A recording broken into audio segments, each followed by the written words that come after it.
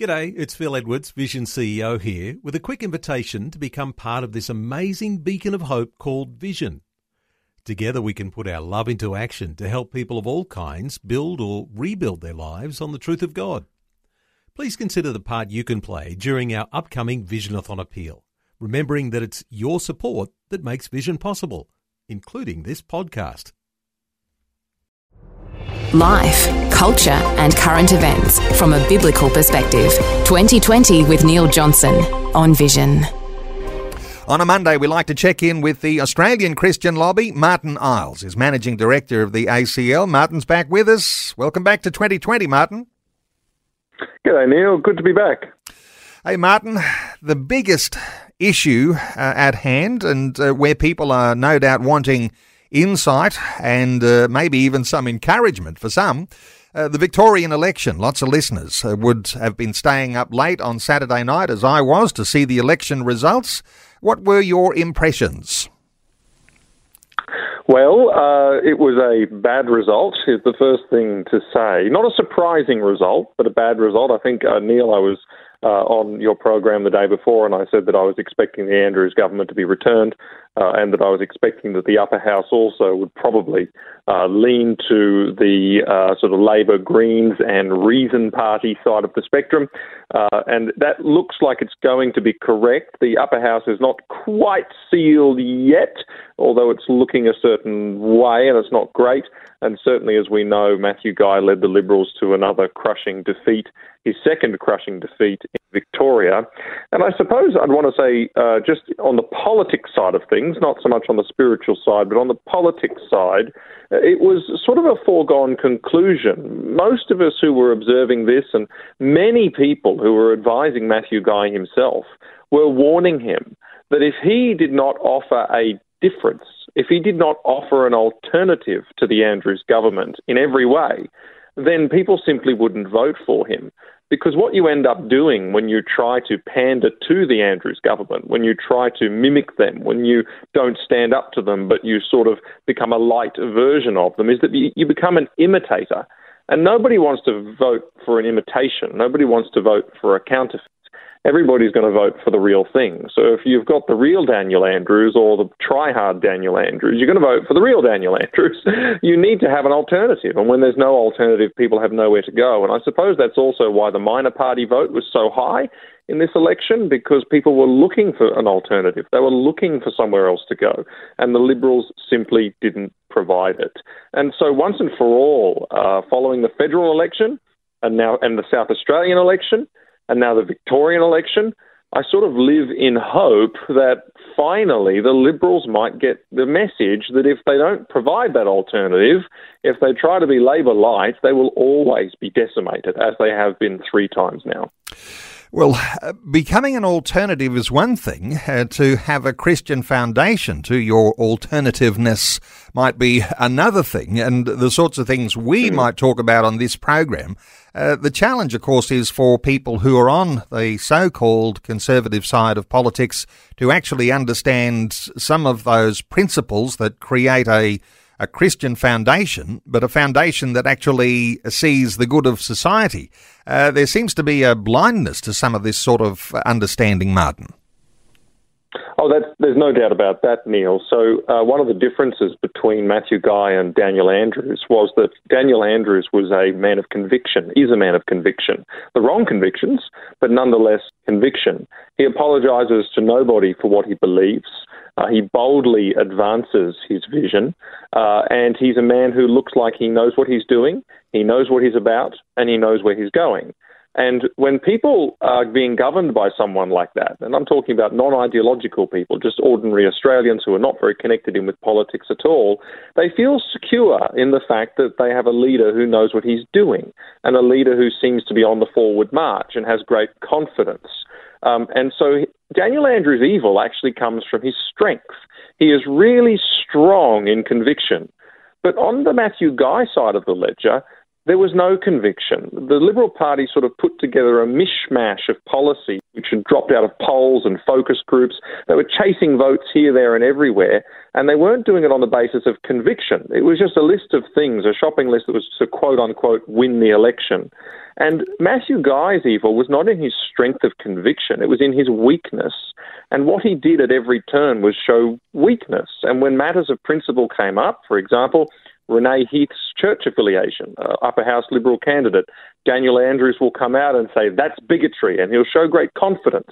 And then what will Matthew Guy do? He'll come out and he'll disown her in the media, and he'll show great weakness.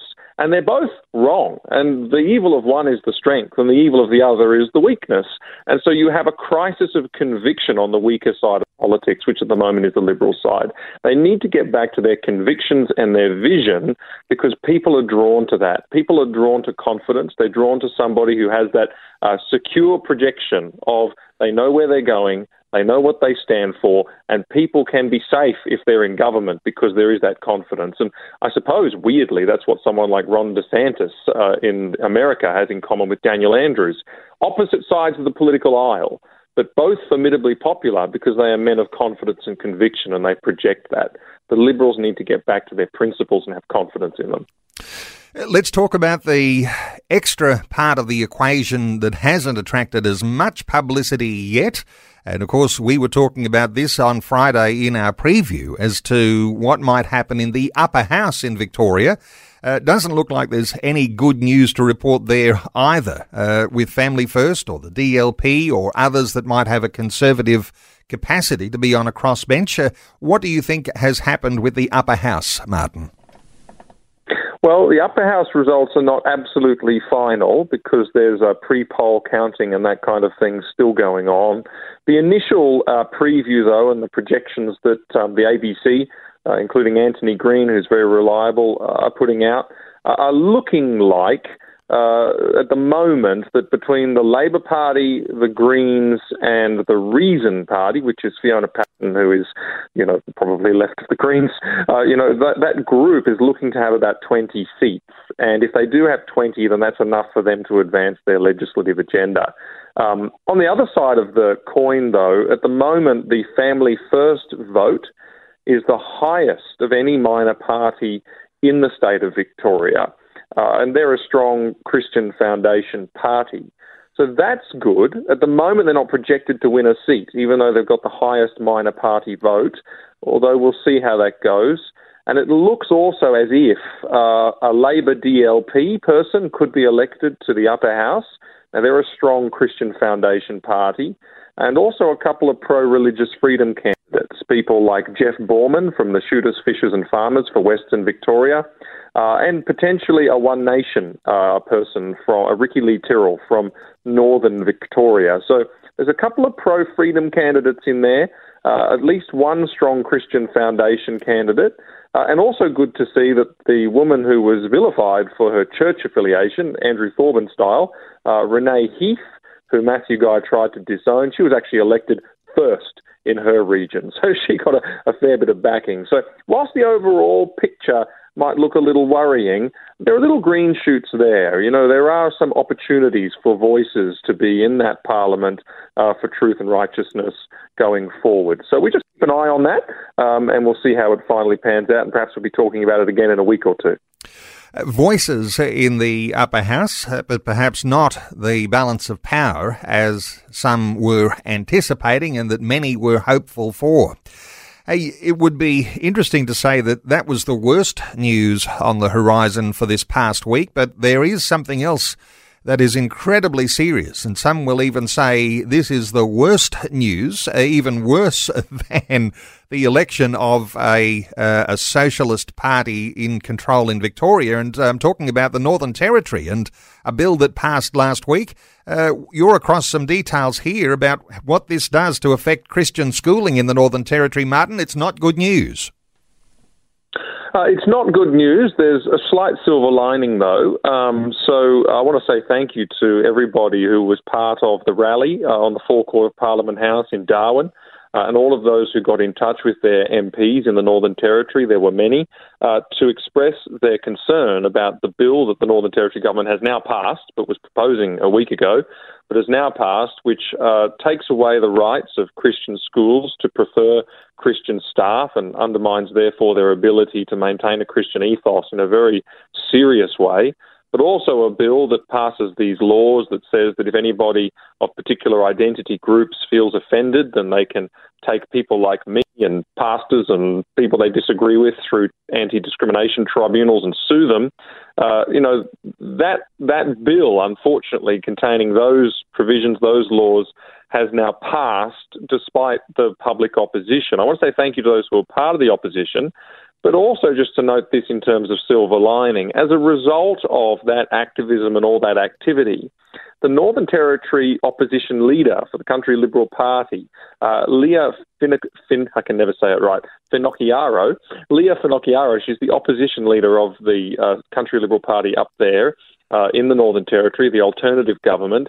She has come out and very clearly said that when the Liberals are back in government in the Northern Territory, they will repeal that bill. So that's actually pretty good. If we'd done nothing, we wouldn't have got that promise. And so what we're going to do now is spend the next couple of years campaigning on the ground to inform Territorians of what the Labor government has done there in relation to Christian schools and freedom of speech, and also to make sure that we really lock in that promise from the opposition. And if the government changes at the next election, which is a real possibility, not like Victoria, but it is a real possibility in the Northern Territory, we may actually see that bill repealed. So, like I say, bad news, but a pretty strong and very real silver lining in that case. Well, lobbying all the more important in the Northern Territory. Let's turn our attention to abortion. And, while we talk about mainstream ideas and understandings that Christians have held and that churches across the broadly hold to, it's a pro-life position. There's a Senate inquiry into abortion and calls to make abortion more widely available nationwide for taxpayers to bear the costs. What's developing here, Martin?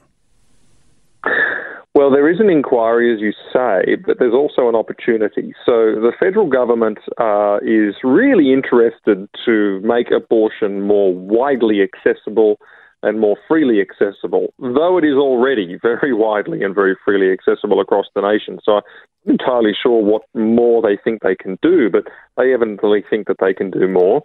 So they are putting on this inquiry, which is really tragic.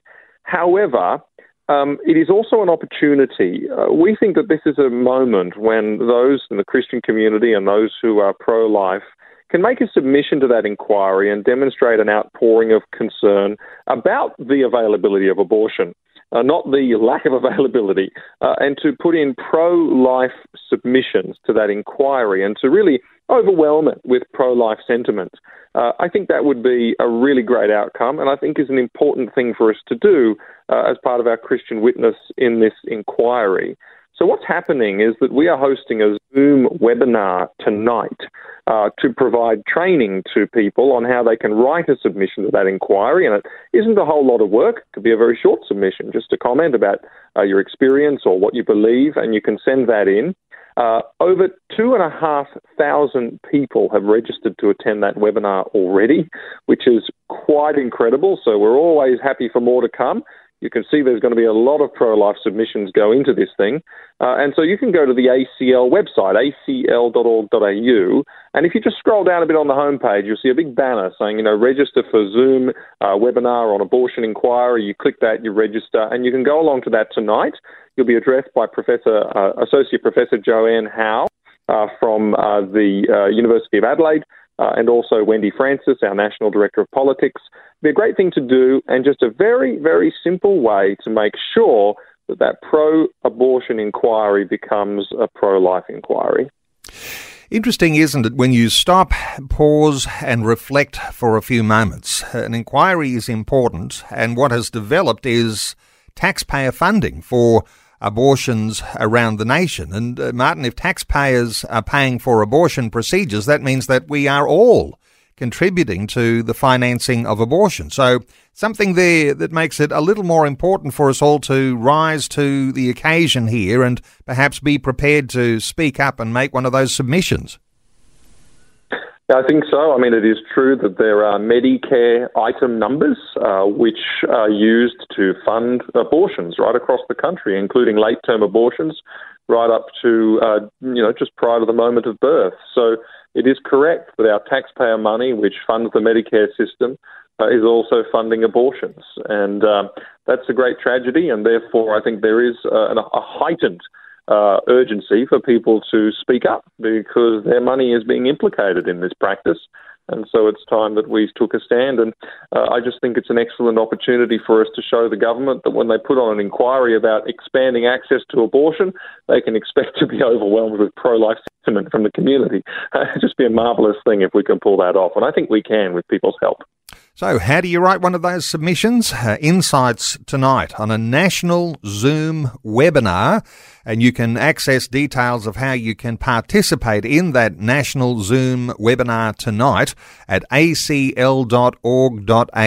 That's the website for the Australian Christian Lobby, acl.org.au. Martin Isles is Managing Director of the Australian Christian Lobby. Martin, thanks so much for an insightful update today on 2020. Thank you, Neil. It's always a pleasure. Thanks for taking time to listen to this audio on demand from Vision Christian Media. To find out more about us, go to vision.org.au.